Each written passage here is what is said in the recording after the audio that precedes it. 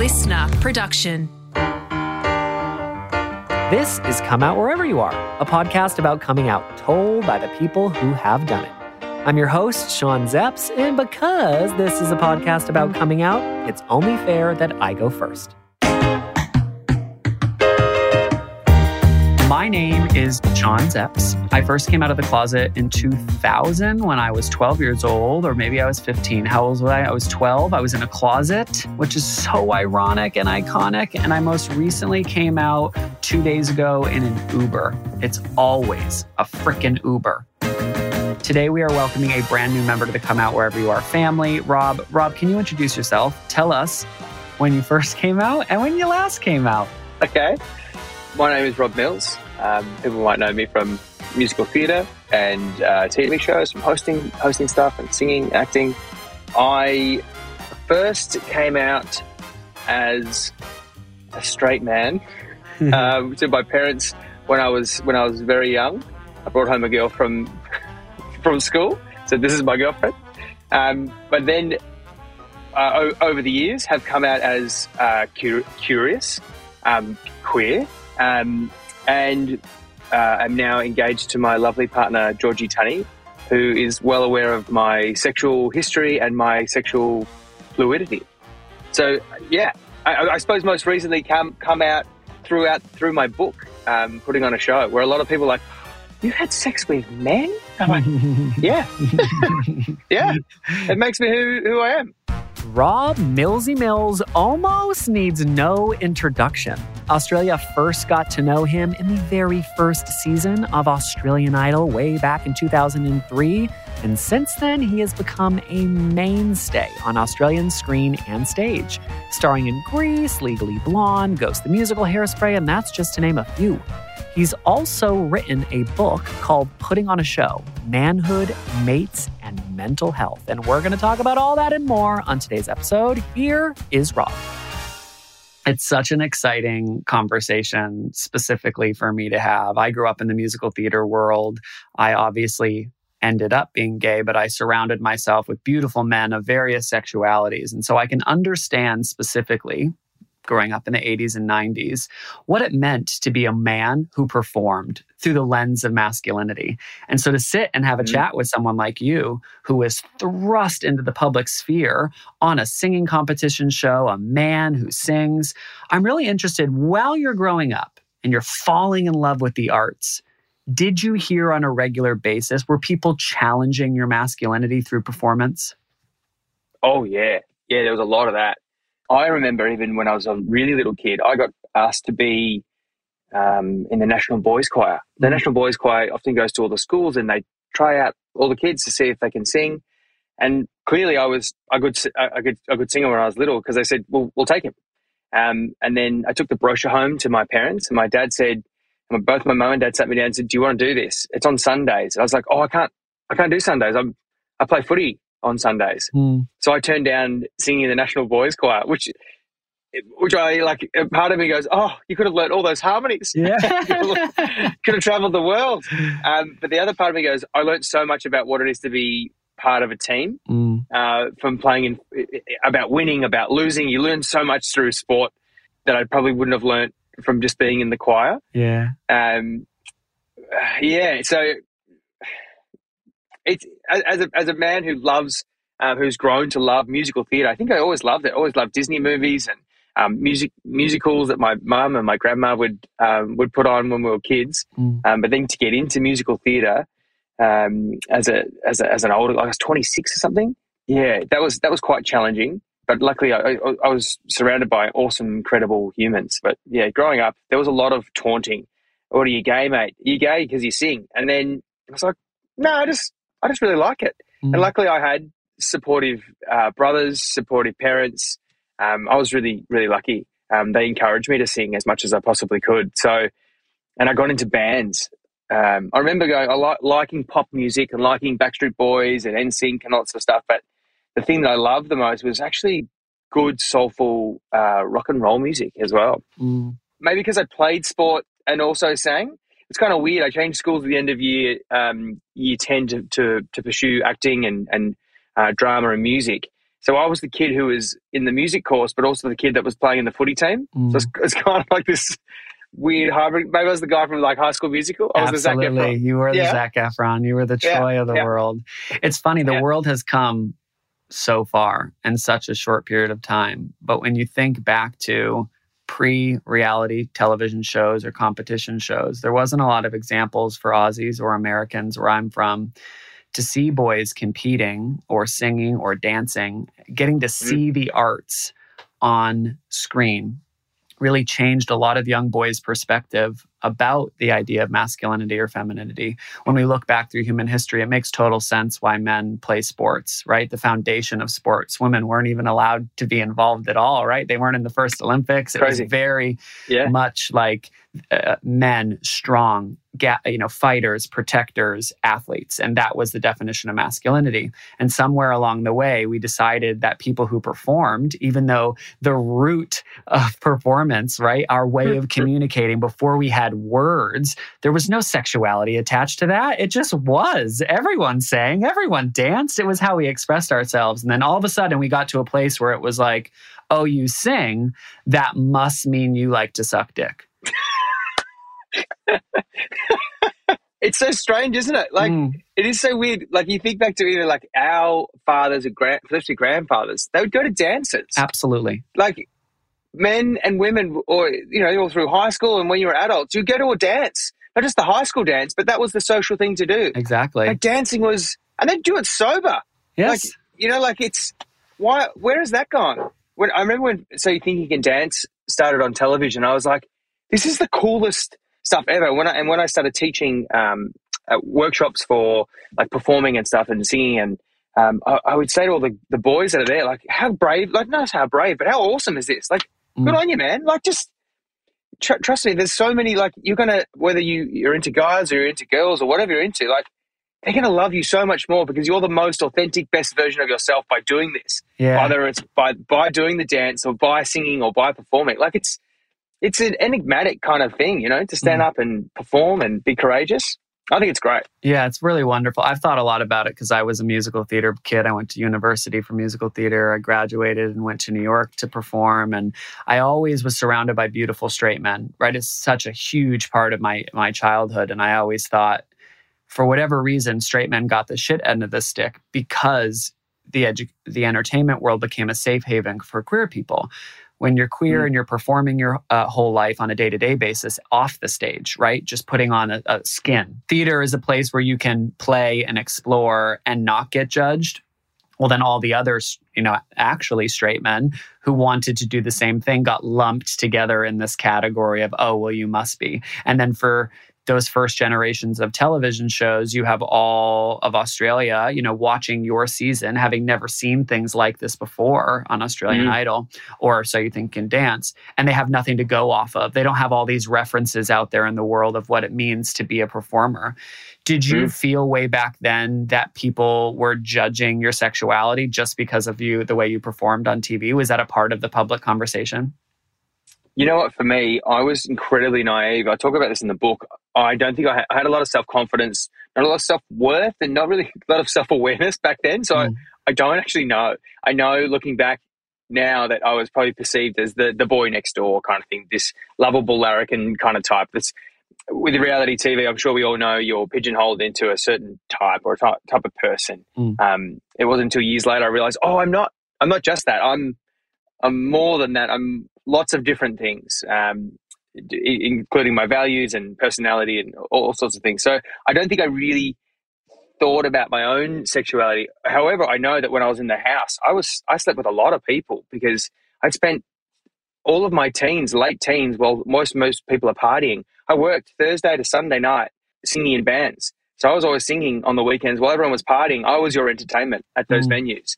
So I'd come home and just be exhausted, and I'd never really get to explore it or chat about it or talk to anyone because I was constantly working. And when I wasn't working on the weekends, I was working a day job during the week as well. So I don't think I spent any time self-reflecting at all. And that's part of the book as well, is the importance of that. Had I been self-reflecting as I went along, probably like Guy, maybe like Shannon potentially, or maybe not, but definitely like Courtney, Courtney Act, I talk about Shane Jenek. So I think my life would have been a lot different, or maybe I would have worked things out a lot quicker. But I don't think I ever spent any time going, am I the sexy heartthrob? Yeah. But I think I was just along for the ride, to be honest. Which is probably, even though potentially slowed you down in your own understanding of who you are, is maybe why you succeeded so well on the show. Because if you're not in your head over analyzing, you can't just move forward and be your authentic self. And that's what people loved about you. It's like, here's this person who's just doing his thing and doing it really well. The people who are over analyzing and are afraid are the stiff ones on stage who are like, don't be too much like, Mate, totally. I think that's it's something I still try and do to this very day, is be in the moment. I mean, you talk to any kind of guru, yogi person, or life coach, they talk about the importance of staying in the groove, right in the pocket, and that is just being present in this very moment. Yeah. So I think I definitely try and do that. At times, it is to your detriment as an adult, because there are things that you do need to plan for. There are times that you need to self-reflect, which is good. It's good to have that self-awareness now, that knowing when it's right to be in the present moment, give your focus to everything, but then to know when to do the other stuff. So you did the perfect segue for me, which is fantastic. But in your autobiography, putting on a show, which you have directly next to you and you've held up twice, and we're going to take a screenshot and make sure everyone sees it. You talk about a wild night, which you refer to as like a bit of an orgy with Courtney Act, the person behind Shane Jenek. Before we get to the story, you write this entire autobiography. There are so many aspects of your life that are compelling and interesting that a lot of Aussies don't know about. And then there's just like two little baby sentences, throw off sentences, and then people latch onto that and they run with it. Did you expect that? And when you wrote the sentences, were you like, oh, this is going to excite people? No, this is so. Shane's manager, Wendy, my old manager, who I talk about early on in the book, she said, are you putting this in for sensationalism? I was like, it's actually quite the opposite.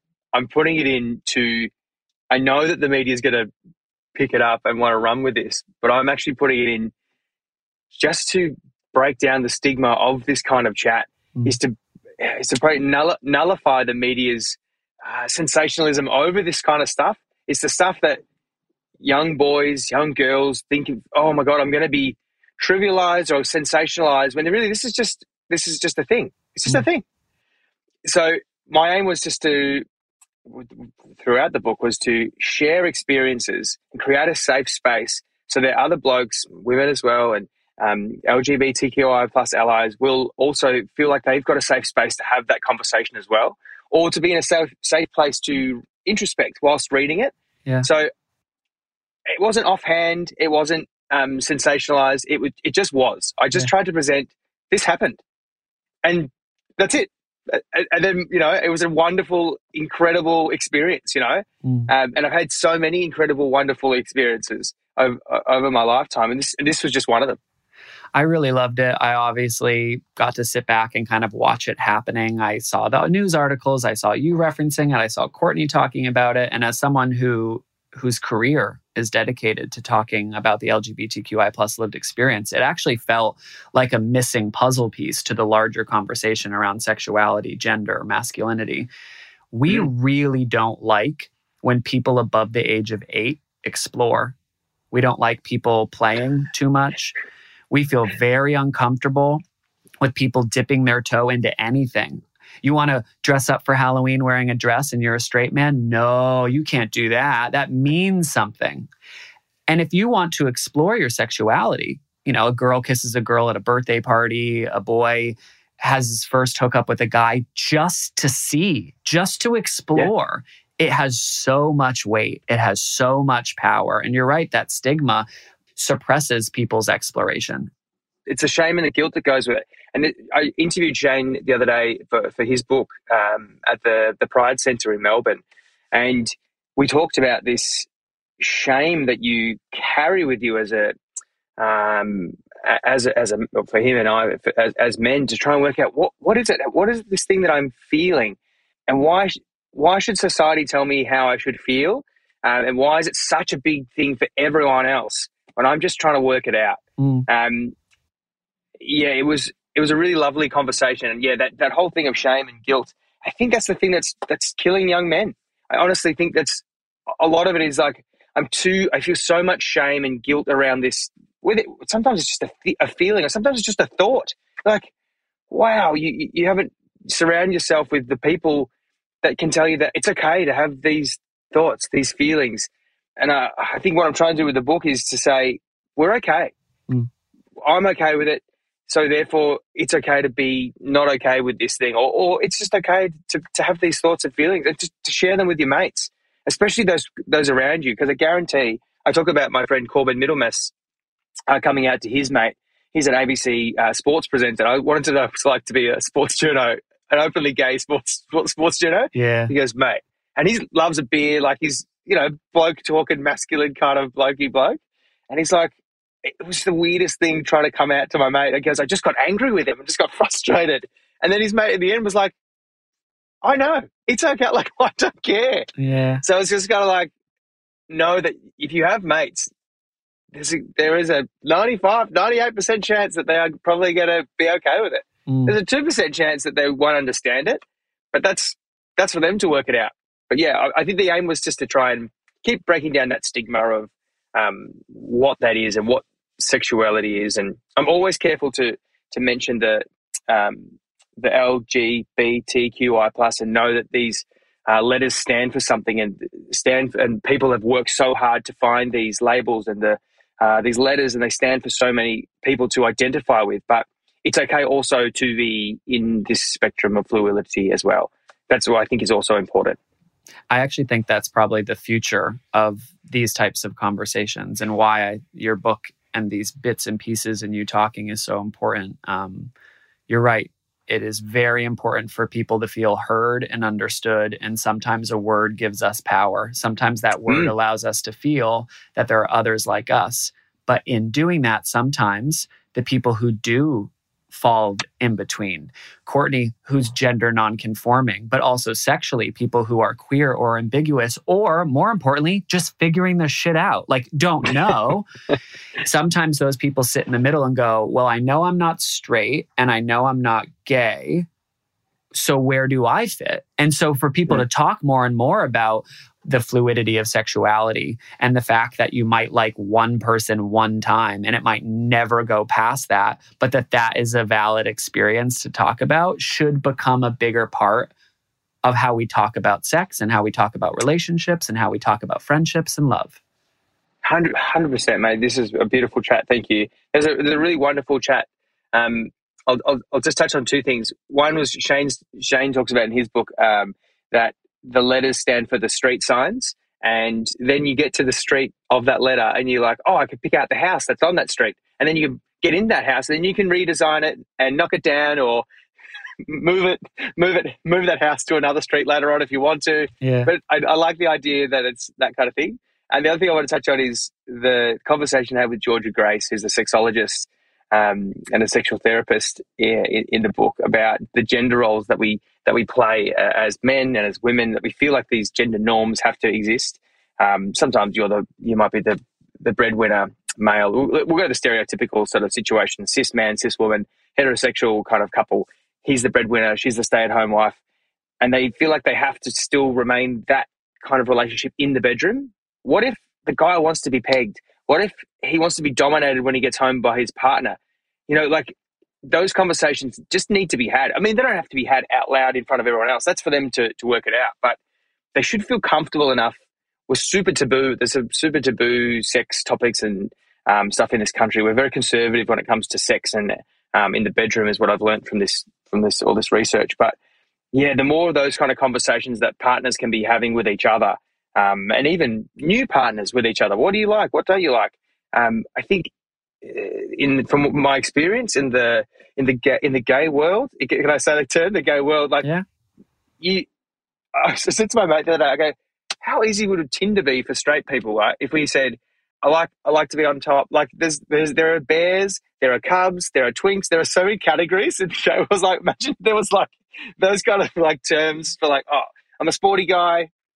Or I don't know exactly what those terms would be in the straight world, but like sometimes I feel like the categories would be a lot easier to find the person that you're after. Anyway, I think just having a conversation is probably the way to go. I think what you've just said is perfect. I say it a lot as a joke, but I know that the people who are listening know that it's true. But I say straight sex is the worst sex. And what I mean by that... It's not. I guarantee it's not. It's amazing. It's great sex. What I mean by that is what you've just said. Deeply rooted in the queer community is the need, the necessity based off of the secrecy of our sex and the long history of our sex and our people being marginalized, ostracized, mocked, and put under a magnifying glass.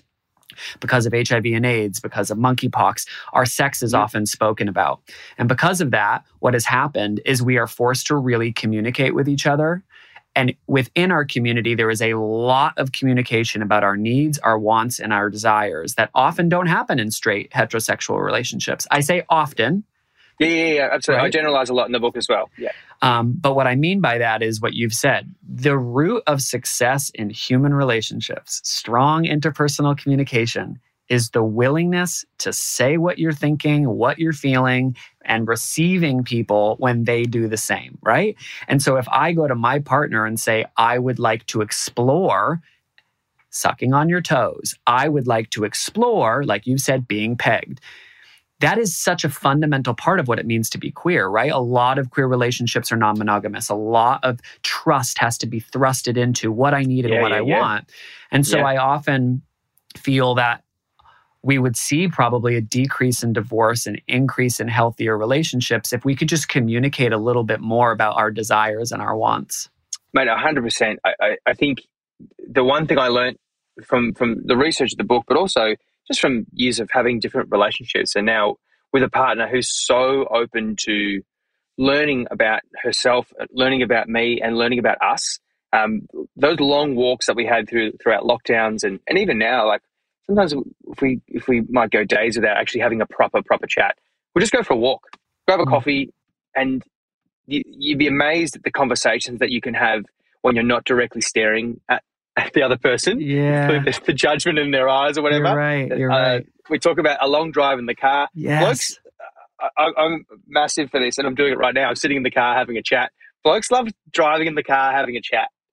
There's something, I don't know, you're doing something at the same time. Like that's why these men's sheds are so successful. That's why these hiking groups are so successful. You're having these great conversations whilst doing something.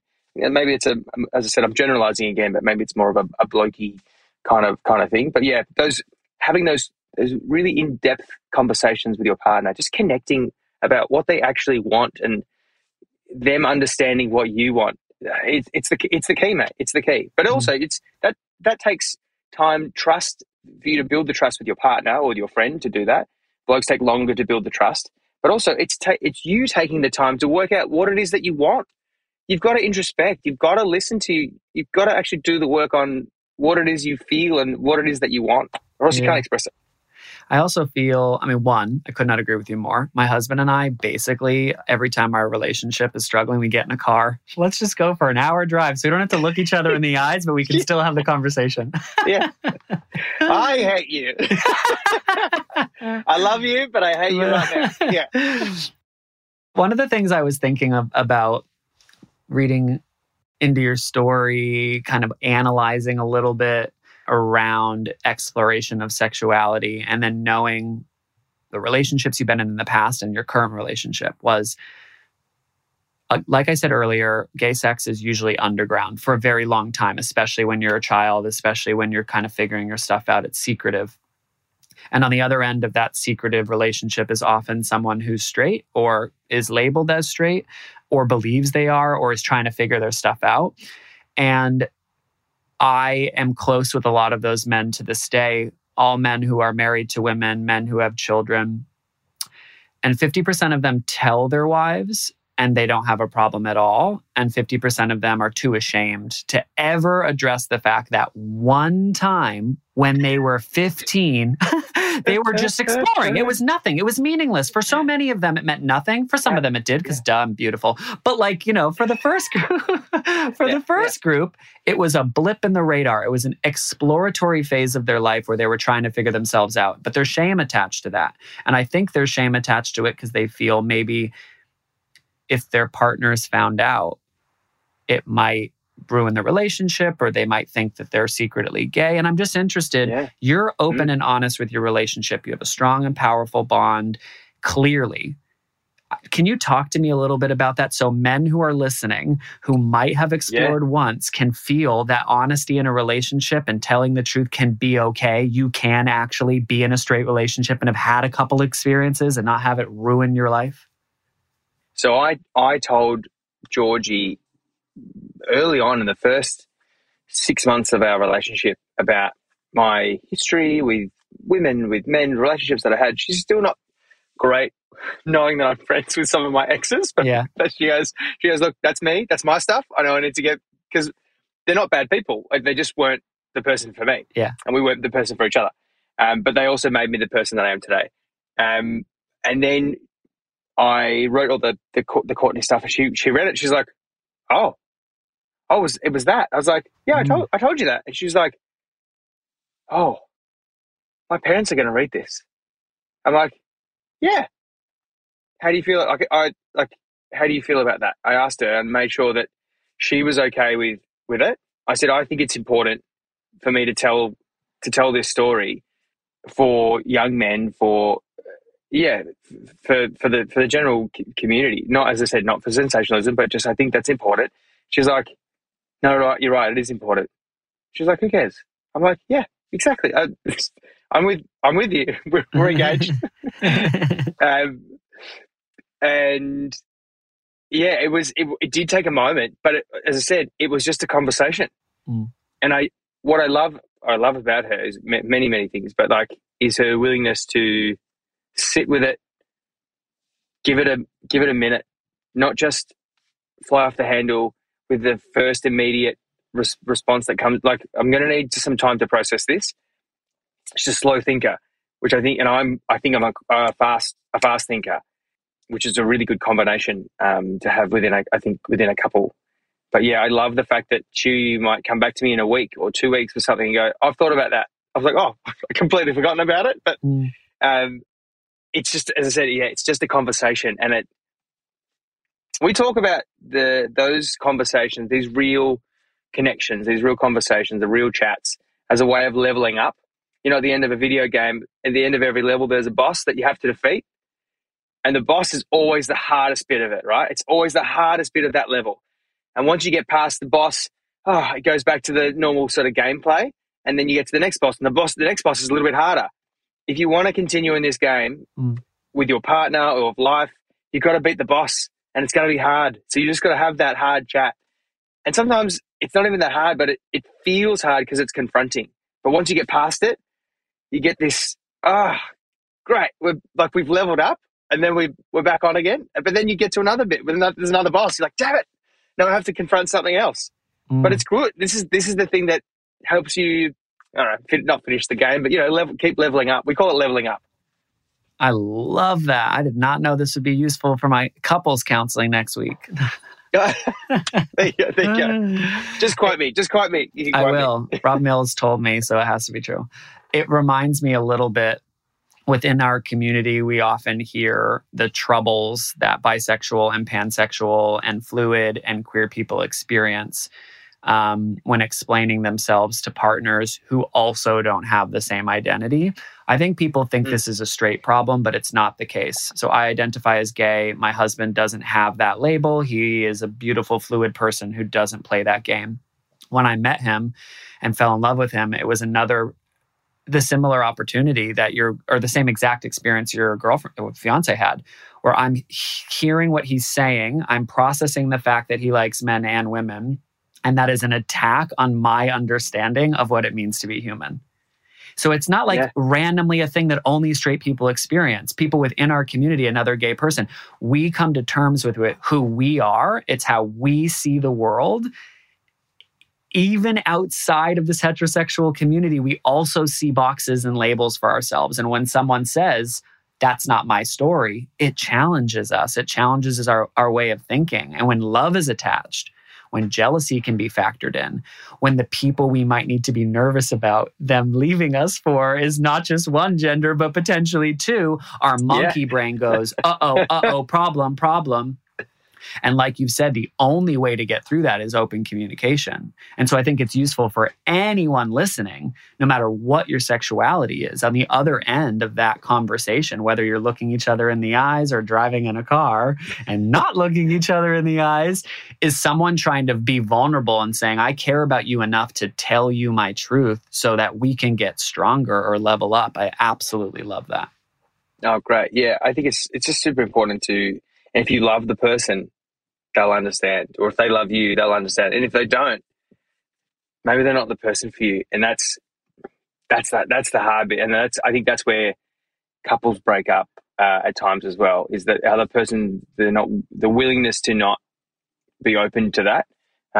But don't break up because you haven't had the conversation, because you're going to get into the next relationship and you're going to get to the same point. Absolutely. You've got to keep, and you'll end up breaking up with that person. Like, until you have come to terms with saying that stuff out loud, you're not going to be complete with yourself. So therefore, how are you going to be complete with another person?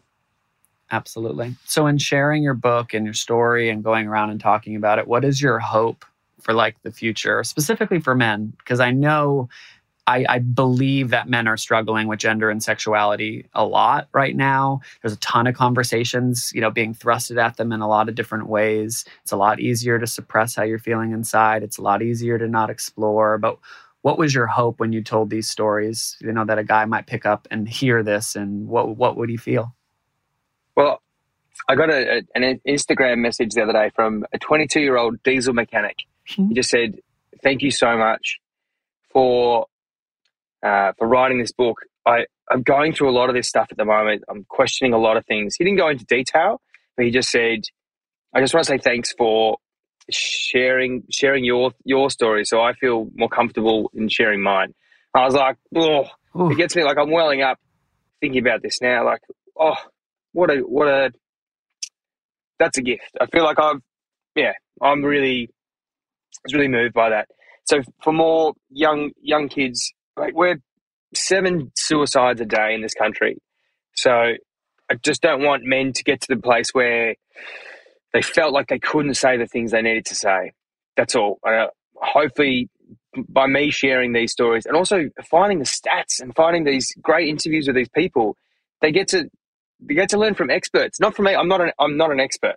So hearing from people like Pat McGorry and Professor Jane Perkis and Tyson Yunkaporta, Tommy Harkin and Georgia Grace, like heaps of incredible humans who actually work in this field, that heaps of men are feeling this way. Like, we're all feeling it. It's just okay to say that you're not okay and to find a way to connect deeper with yourself, and therefore you connect deeper with your partner, with your parents, your brothers, sisters, and those close around you. That was always my hope for it, and for the reader to learn along with me along this journey. So as they're reading, they're like, I'm learning stuff, and they're like, oh, I'm learning stuff with Rob as well. Like, yeah, that's brilliant. And what I will say, just to end, is a lot of the people who listen to the show are straight.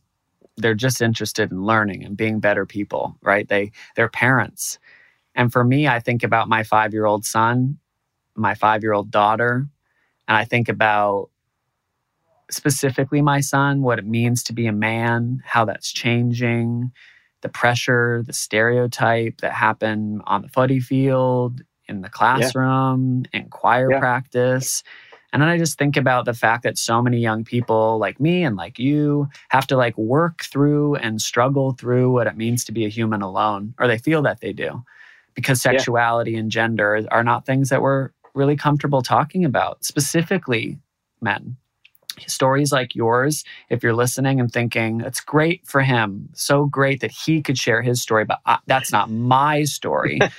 I just try to remember, like, there's a next generation of little kids that this story can help fix and change. And if we want to live in a better world where people don't have to suffer in silence, or not even suffer, just explore in silence, you know, my hope is that people can read this and hear this conversation and then turn to their kids and have different types of conversations that they're developmentally capable of having, so that they understand that they can explore and they can talk about it.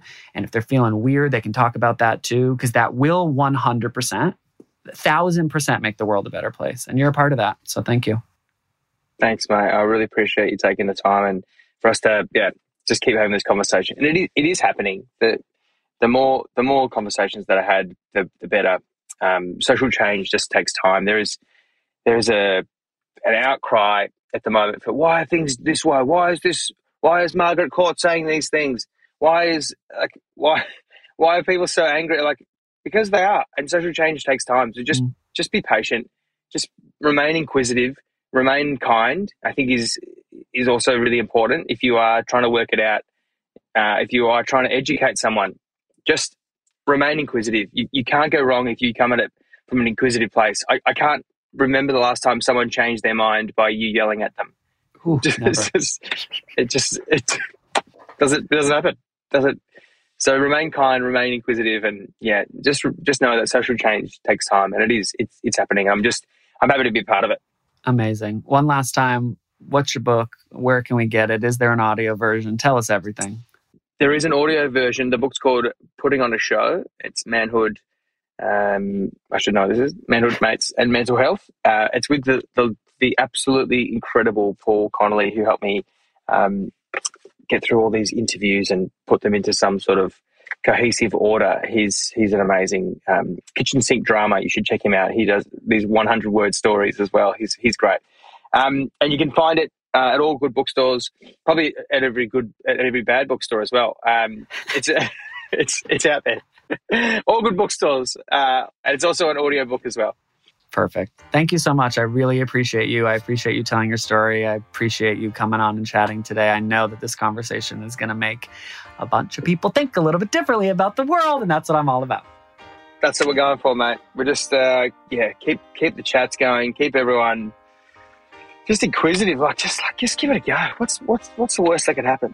Like, honestly, what's the worst? Like, you care about what other people think? Not important. It's just not important these days. Amen. Thanks, Rob. No worries, mate. Have a good one. See you, mate. Bye.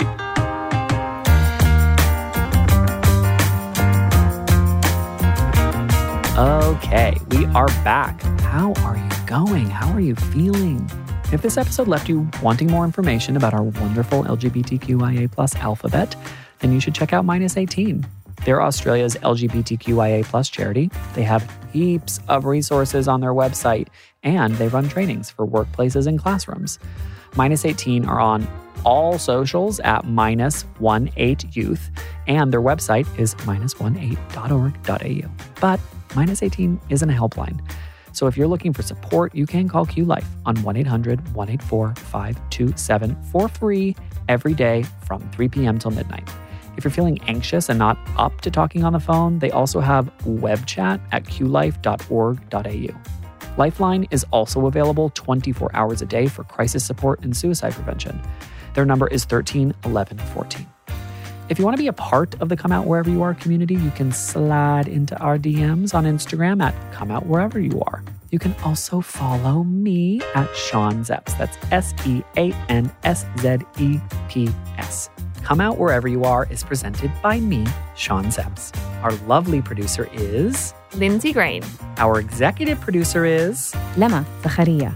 And we can't forget our audio producer, Chris Marsh. See you soon.